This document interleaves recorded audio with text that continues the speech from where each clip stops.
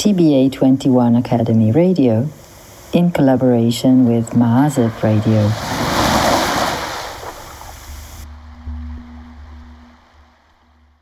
Aridity Lines, Episode 3, on the new seasons and constructed infertility. You are listening to Aridity Lines, a podcast series invoking the local ecological knowledges that delicately tread the porous borders between land and water bodies around the Mediterranean Sea. And here is your host, Reem Shadid.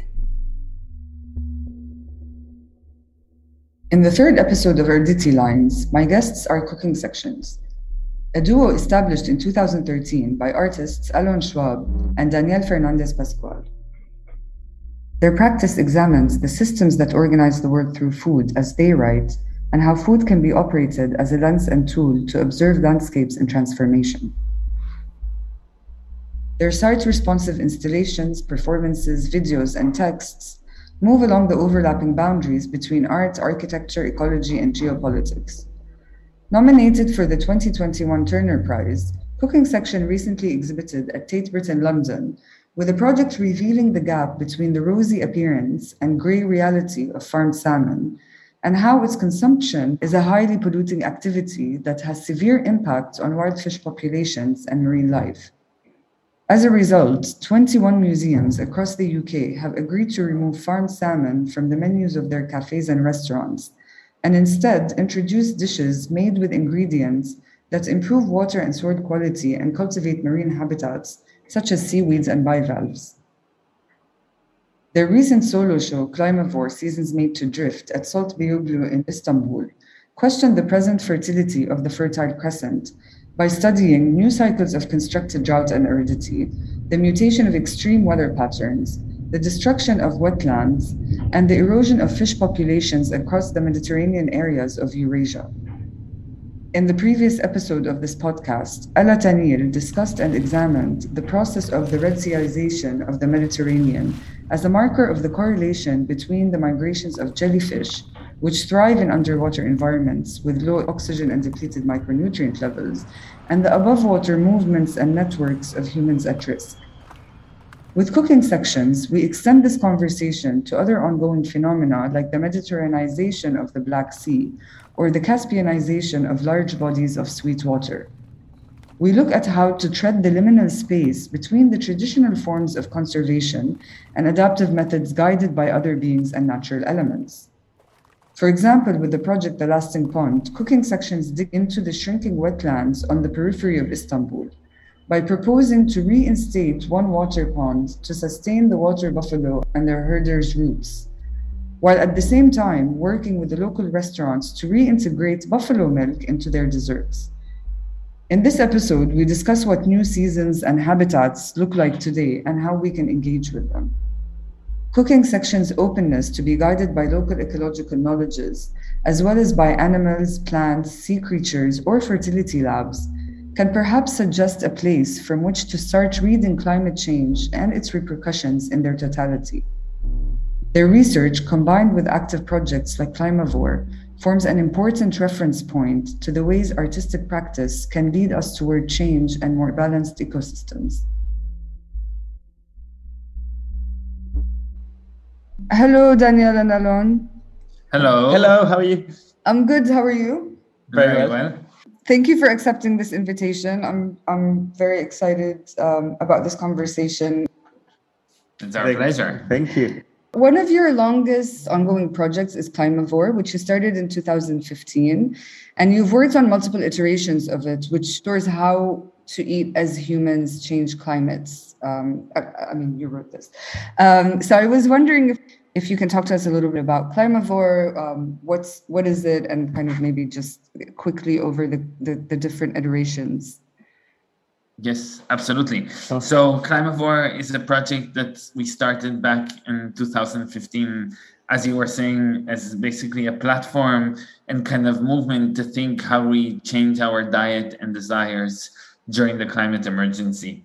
And Climavore develops site-responsive projects and to basically what we call the new seasons of the climate emergency or the climate crisis that are emerging all around us. And that kind of takes shape or kind of originates, I think, for us in many ways from the fact that today in any kind of mega city, whether kind of in the global north, but even in the global south, when you walk into the supermarket, you are confronted by all seasons, all year round. We're eating strawberries in the winter, we're eating oranges in the summer, and we eat salmon any day of the year. And yet at the same time, we are kind of noticing that there are new weather phenomena that are emerging, like drought, like subsidence, like polluted ocean, that are what actually is shaping the way or influencing the way food is being produced today. And with Climavore, what we've been trying to do is to address these new seasons that are emerging and respond to the different ecological challenges that they bring with them, and especially to look at them through the lens of food and how food also, or other ways of understanding food, could also bring new horizons into the food production and consumption landscape. Is there also something very specific about food that you felt would be kind of beneficial, or it might open up to things if you investigate all these issues through food? Yeah. Yes, in a way, what is interesting about food is that it touches anybody in the planet, right? We all need to kind of have some food at some point of the day. And that also allows us to on the one hand, compare different forms of metabolism and metabolic disorders, but also questions around in biodiversity or climatic changes because of the production or the seasonalities of those ingredients. So it became for us quite a useful tool if you want to understand this changing landscape.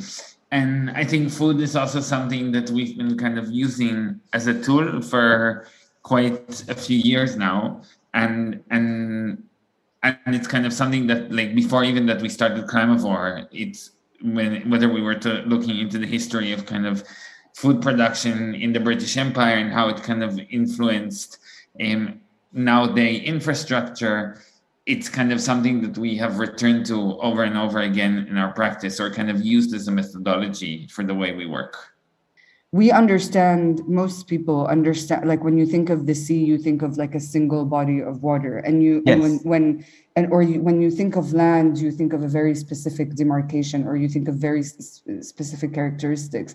And actually, most people don't understand like this. They don't understand. We don't think about this kind of whole ecosystem and how interdependent all of these things are. So, for example, you have NGOs that work on very specific things as if it's the only problem. And with you, I feel like this is something that you've always insisted on. Even when the focus is something specific, you've always kind of insisted on, like, again, not seeing them in isolation, not seeing the sea in isolation, or not seeing any of the effects of this change. Yes, definitely. Well, that's a great answer already to your own question. But yes, definitely. I think from the beginning, we've been very excited about these interdependencies and how all these different species and ecosystems are tightly connected, which sounds quite common sense in a way, but also I think it's sometimes hard to understand those complexities. And yes, of course, there's people that are doing very specific work on one very particular niche, perhaps, which is extremely important and crucial. And many times also we need and collaborate with some of these groups. On the other hand, I think what we are more excited about is to think of the whole system, be it the relationships between certain animal or plant species and humans, or just by looking at how these spaces are constantly in flux. And that's also what we've realized more and more, that the situation we're in today is because of a very complex series of relationships, right? It's very hard to trace cause and effect because there are many causes and many kind of consequences. So the more I think we increase our awareness of all these multiple causes and all these multiple problems or consequences, perhaps the more we can think of different possibilities on how to intervene in at least some of those connections. So maybe going to a work that you just recently finished, which is Climavore: Seasons Made to Drift. Mm-hmm. I was wondering if you can talk a little bit more about that. Yeah, so Climavore: Seasons Made to Drift was developed as a response to an invitation by SALT, which is basically a research institution and an art space, and also a library and a very large archive in Istanbul that has been run by the artistic director Meriç Onur for the past 5 years. And when she invited us basically to develop an exhibition for the space in Beyoğlu, we started kind of to think about how this idea of these new seasons is manifesting in a place like Turkey. And I think there were kind of a few reasons why for us that felt quite important. I think, first of all, on the one hand, we all know that kind of Anatolia is considered to be the Fertile Crescent that stretches kind of all the way to the Euphrates and Tigris and down kind of into the areas like almost to Egypt today. And in those kind of, in that area, there's a very long kind of standing history that perhaps we would like to call it a myth today, of kind of the cradle of civilization, the emergence of kind of civilization as we know it.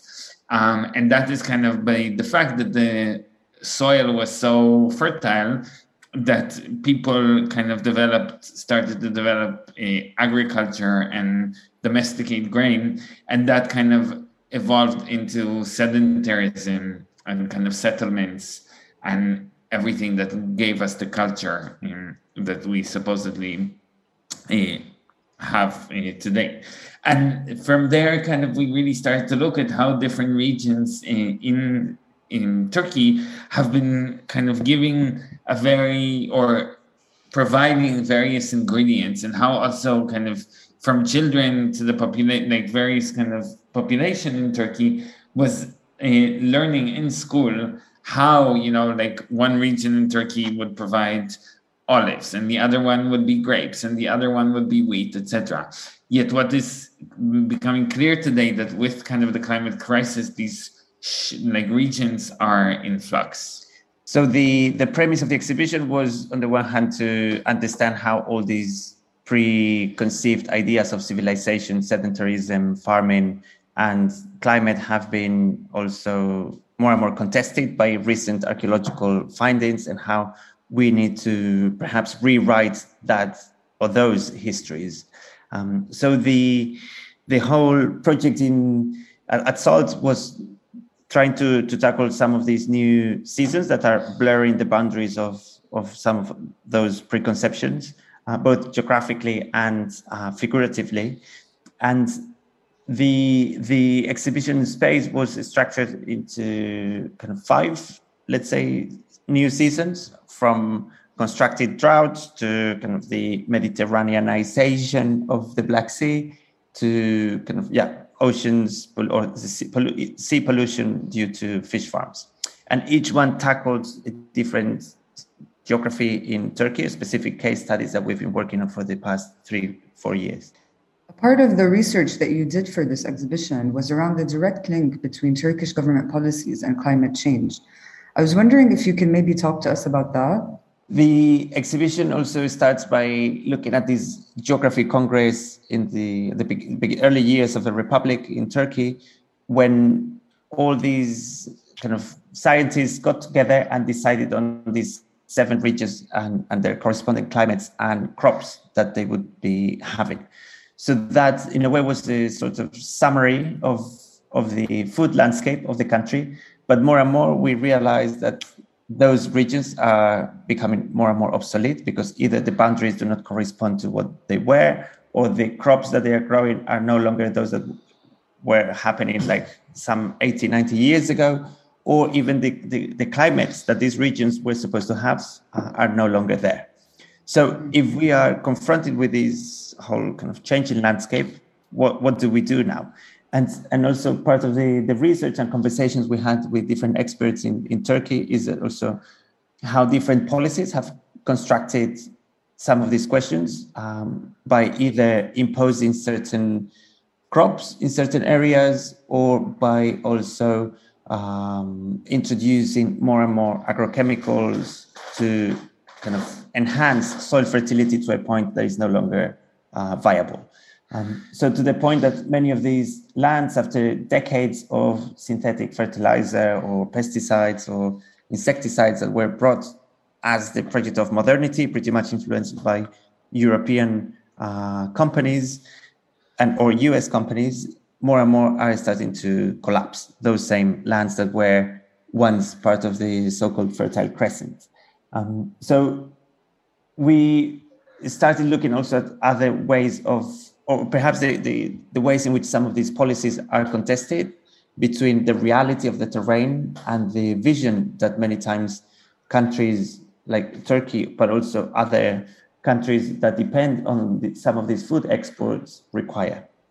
I mean, what's being done with that? What are the conversations around that right now? For instance, one example would be one of the installations in the exhibition, which deals with water buffaloes and the disappearance of the wetlands around the city of Istanbul, which once were the spot in the whole of Turkey with the largest number of water buffaloes roaming almost freely.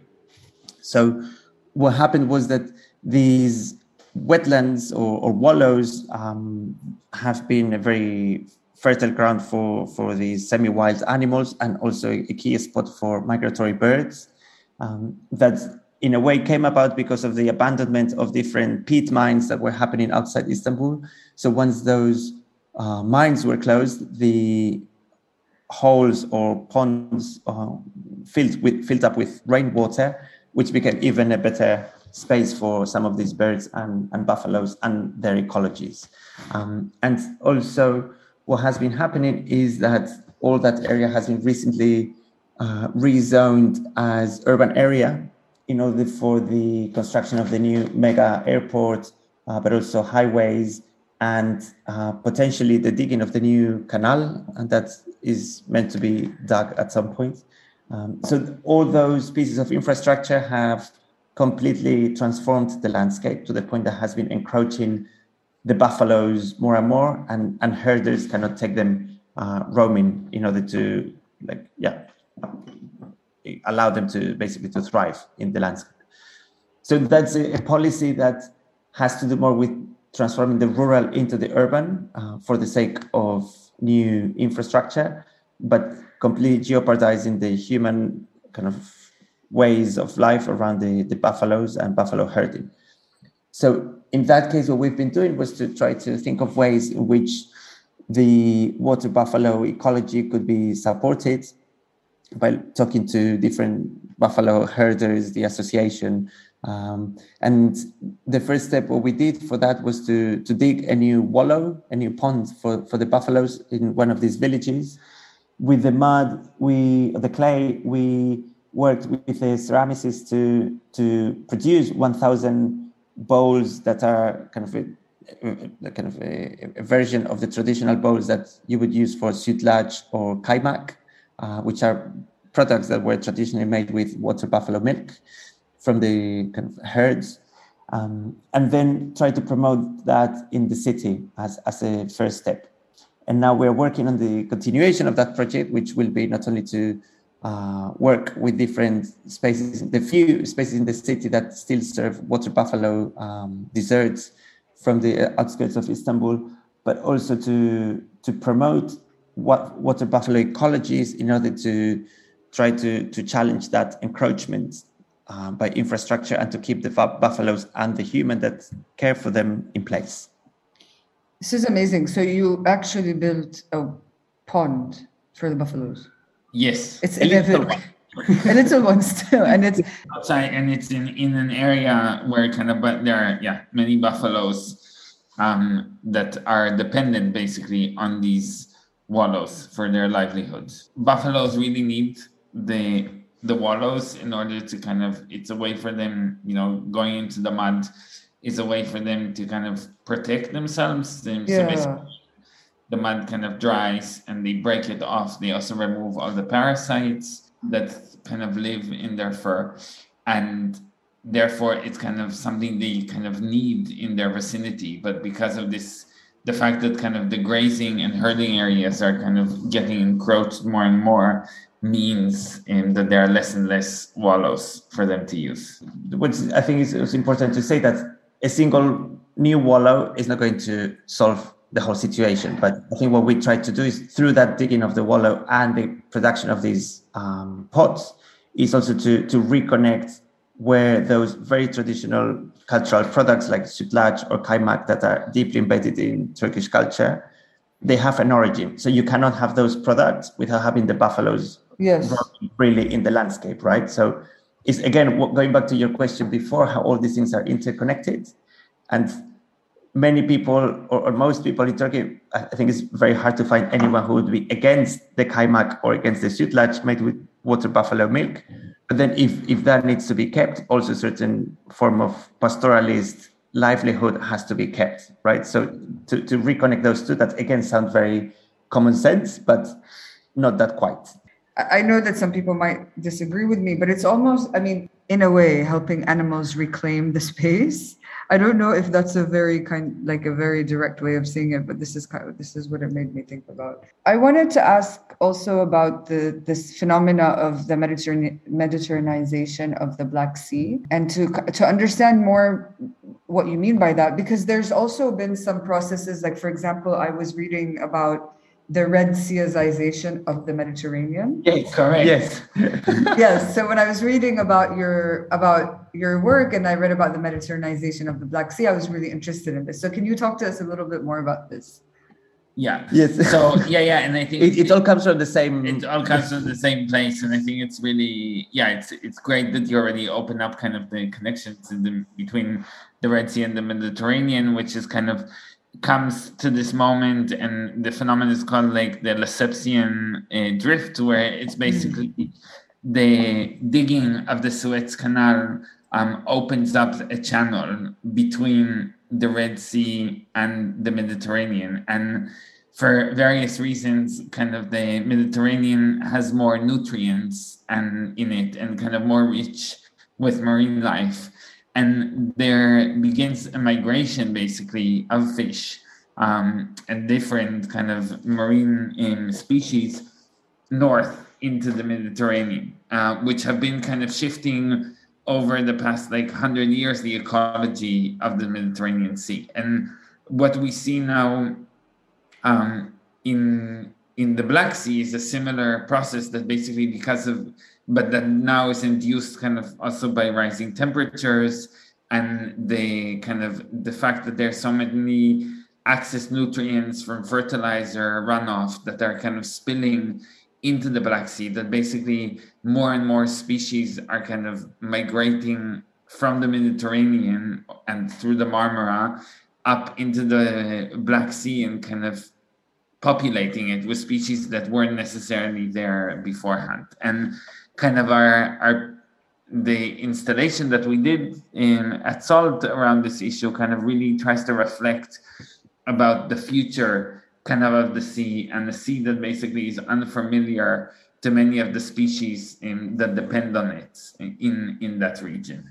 So for that, what we did was to trace through different marine biology reports, the new species that are arriving to the Black Sea, and also try to avoid the whole thing about native, non-native, or alien, but just to embrace them as the new arrivals.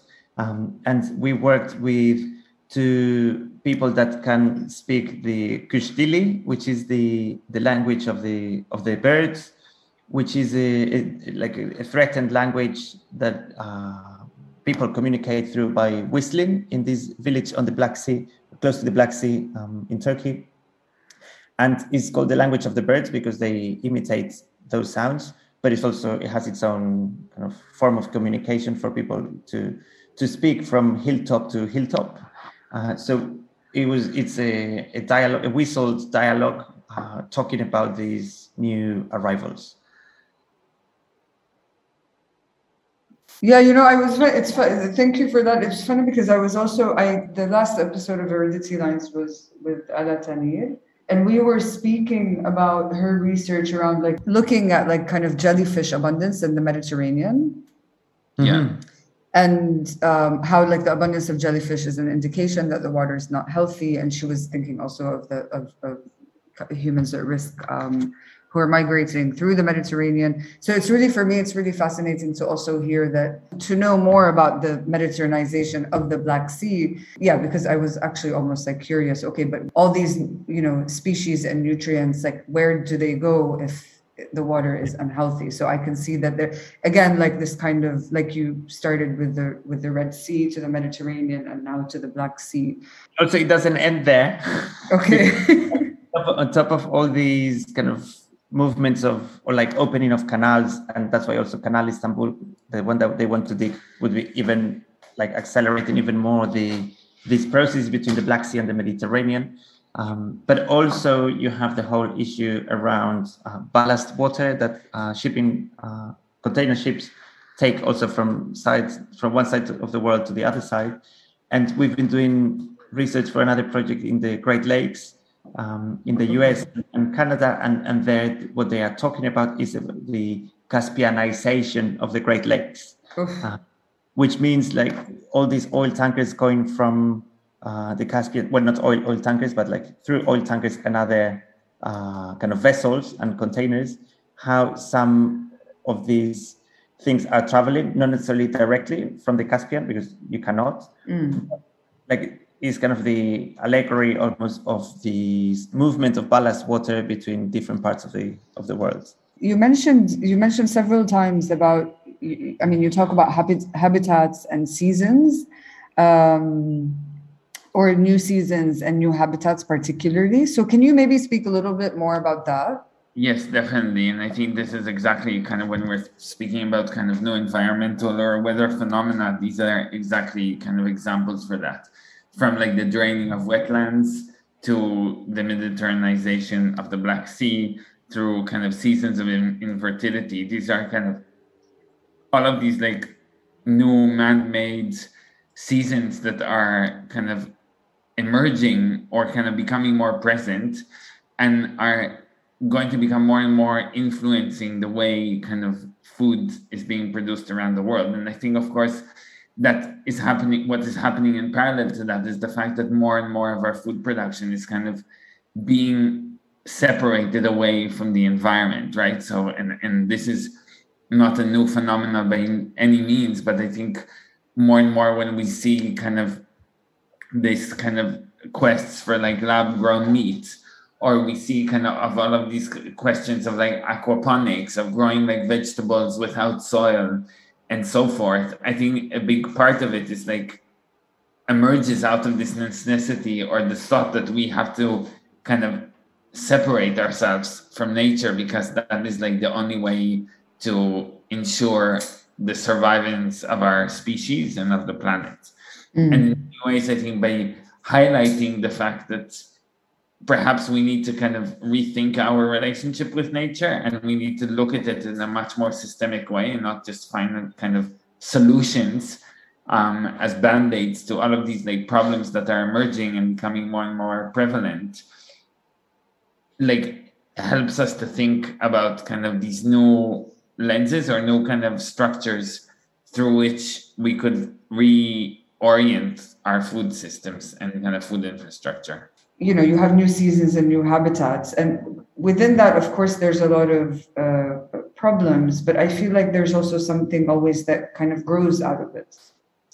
So I'm curious, I'm curious, like, what are some of the things that you feel that these new seasons or new habitats or this kind of also awareness, like what has grown out of it that we can somehow use? Well, I mean, I think we can use a lot of it because in a way first of all, it's a way to kind of connect ourselves to the environments that we created and that we see ourselves like so separated from.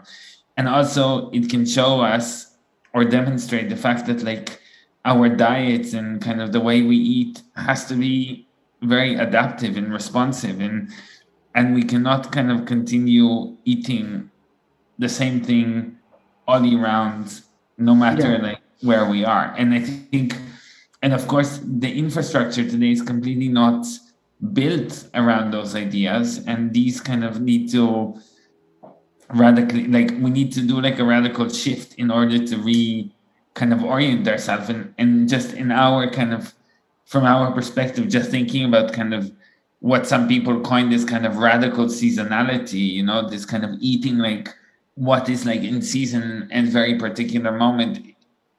Perhaps we cannot afford it to ourselves anymore, because like the seasons are just shifting. And if an area is like inflicted by drought for 7 years, right, like this thought of like eating kind of according to what grows at different, like at a specific period of the year, not work anymore. I think it's fascinating because a lot of times when you enter the conversations about sustainability or about, or even in a certain sense, climate change or any of these, or trying to, the direction is normally trying to restore what was there before, or to kind of a going back to what it was. But of course, the situation is never that. The situation is, and the idea, I think that with normally is that things, you know, you solve it by going back to a specific place.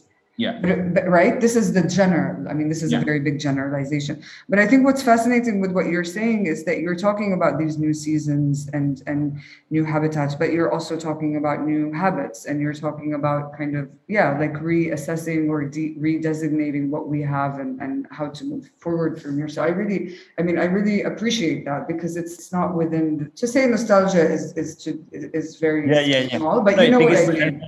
Yeah. Also, what you were saying is quite nice. This idea of the connection between habitats, new habitats, and the new habits that we need to start learning, right? And how that's part of the adaptation, which for us goes beyond sustainability, right? Sustainability has been developed to do the least possible harm, but we need to take it more seriously and go a step further. And then it's not only to do less harm, but to actually proactively engage with how to enhance some of those habitats that are disappearing, or the ones that are appearing. Then how do we deal with them? And more than that, and I think kind of what you're kind of referring to as nostalgia, I think there's something very true to that. And I think it's especially true kind of in the European context, where, you know, we did the whole research a few years ago on the emergence of the kind of protected designation of origin labels in places like France and Italy at the beginning of the 20th century, and how those kind of try to create a certain sense of a region that is kind of producing like a very particular product, right? And this is like why today we have come to a point when we talk to champagne, like most people think of champagne as a product, as a drink, not as a region in France. Now, of course, there's a certain kind of sense that comes out of these indication and kind of the protection that was given to these products, that they have been producing, you know, the exact same cheese, exactly same wine for like hundreds of years, right? That it's part of the cultural heritage of a place. Yet the moment you start kind of looking a bit deeper into it, it's clear that these practices have been evolving over and over and have been industrialized and have been completely transformed. And even kind of the wine or the cheese that like one would eat today in like Roquefort or in Bourgogne are radically different than what they were like a few decades ago. Yet the industry tries to sell us an image of something that is like really static or kind of protected. And that, I think, also creates a lot of sense of nostalgia and kind of attachment to a certain kind of like geography and a certain way of life that has been used, I think, essentially as a marketing tool. And therefore, we have, through that, completely lost our capacity and capability to change the way, or kind of to have the tools to observe the changes that are happening in the landscape. And I think we hope through Climaphore also to kind of bring back some of these sensibilities to people that I think are like really crucial in order to be able to kind of respond to a crisis kind of in the weather, a crisis in the ecology, and a crisis in the environment that we live within. Within your work, there are always proposals or openings. For me, I've always felt this, or openings that allow us to imagine kind of, other ways or other habits of eating, of living, of, etc. Most recently with the Becoming Climavore, which is your work as part of the Turner Prize exhibition currently on, you are taking your engagement further, both in time and scale. So with a clear call to action in both cases, right? Like in Turkey and at the Turner Prize. And I'm sorry if you've done this before and maybe I'm not aware of it, but for me, it's not about, because for me, like those call to action almost, if I can call it that, it's not just about, like you were saying, it's not just about, the single restaurant serving salmon.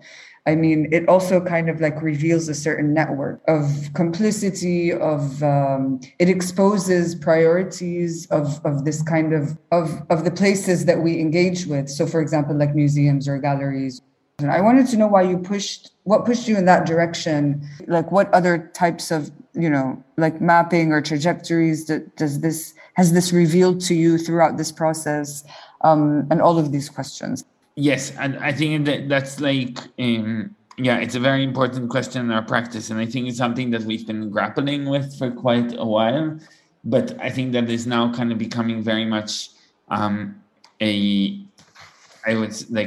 central part of the way we work. And I think a lot of it is kind of stems from the fact, I think we think a lot about kind of like, how do we, what does it mean to drive actual change in kind of the systems like that govern the way we live? And I think one of the ways that has become quite clear for us is that today, and again, go back to the analogy of the supermarket, right? When we walk into a supermarket today, it's like walking into like an ethical battleground. Are you going to buy like the organic food? Are you going to buy the fair trade food? Are you going to buy like the locally grown? Are you going, and for us, it's like, it becomes like really interesting. But why are we not going into places where kind of food is such a basic kind of thing that everyone engages with? And when we kind of walk into like a supermarket, why are we not just like knowing that everything we purchase or put in our basket is good for us and good for the planet and the environment? And in that sense, I think we kind of put a lot of focus in our project, not so much to kind of change individual opinion, but how to kind of change the industry, how to change the infrastructure itself. And we've been working a lot with kind of different restaurants for the past 5 years, kind of initially on the Isle of Skye and then with Tate. And then from there, kind of now when the Turner Prize opened, basically we collaborated with 22 museums all over the UK that removed salmon off their menu and introduced a Climavore dish instead of that. And that is kind of, has become a real way for us to start thinking of like, how do we alter kind of the food systems, and how do we kind of start putting the responsibility on those who actually kind of decide what is on offer? What are the parameters or some of the challenges that you have faced with this? Yeah, like a few. I think one of the most palpable is the problems of the supply chain in terms of procurement of ingredients. And it's a bit of a chicken and egg situation, because if there is no demand for certain products, of course, there is no supply, and the other way around, which all at the end of the day depends on contracts and between farmers and intermediaries, distributors, and the hospitality business, in terms of who takes risks for some of these less conventional products. And that requires a lot of research and innovation, but also passion from everyone to kind of actually invest in something that it goes beyond short-term profitability, and much rather in the longer term, ecological benefits for the system. So with some of the restaurants, it was interesting also to be in the conversations around procurement and how actually, like for certain big scale operations, also you need to plan several years ahead in terms of contracts, and then also how to start conversations with local seaweed suppliers that could meet the demand for some of these businesses. So that was, I guess, the main challenge, which is also reflecting even more how also the whole food system is a bit broken, especially in the UK, and how it's all dependent on much more short-term yield and profit than ecological benefits. Because the farmers that are doing the most interesting things, of course, are at a very small scale and many times disconnected from the other end of the chain. You think by changing these habits, going after kind of larger, let's say, decision makers, do you think can that somehow affect our relationship to climate change? Or yes, definitely, yes. Yeah, I think I want to hope so. Yeah, I don't know if we have enough power to do anything about that, but I think it's again taking baby steps to reconnect these dots. And I think because also we've done a lot of work with more kind of small scale or niche institutions, if you want. Yeah. And then I think also for us was interesting to use the agency and the mediatic power of the Turner Prize to upscale those interventions, right? And see what could happen if all of a sudden these big museums take a step forward, or certain big caterers also start thinking about their own supply chain. And of course, there's a lot more to do, but that was, I think, for us the exciting part of the Turner Prize, that a lot of it happened behind the scenes, and maybe the public don't see, but it's quite fascinating how, like, if one of these caterers start, which we're working with one of the largest privately owned caterers in the UK that is running some of these museums, it's just if they make a little change, is already big something. Yeah, it's so amazing to hear this. And I think that it's incredibly important because we're constantly in this place, I think specifically in kind of like art and architecture. I think that there's always been a misunderstanding of how we can use our positions in order to affect change.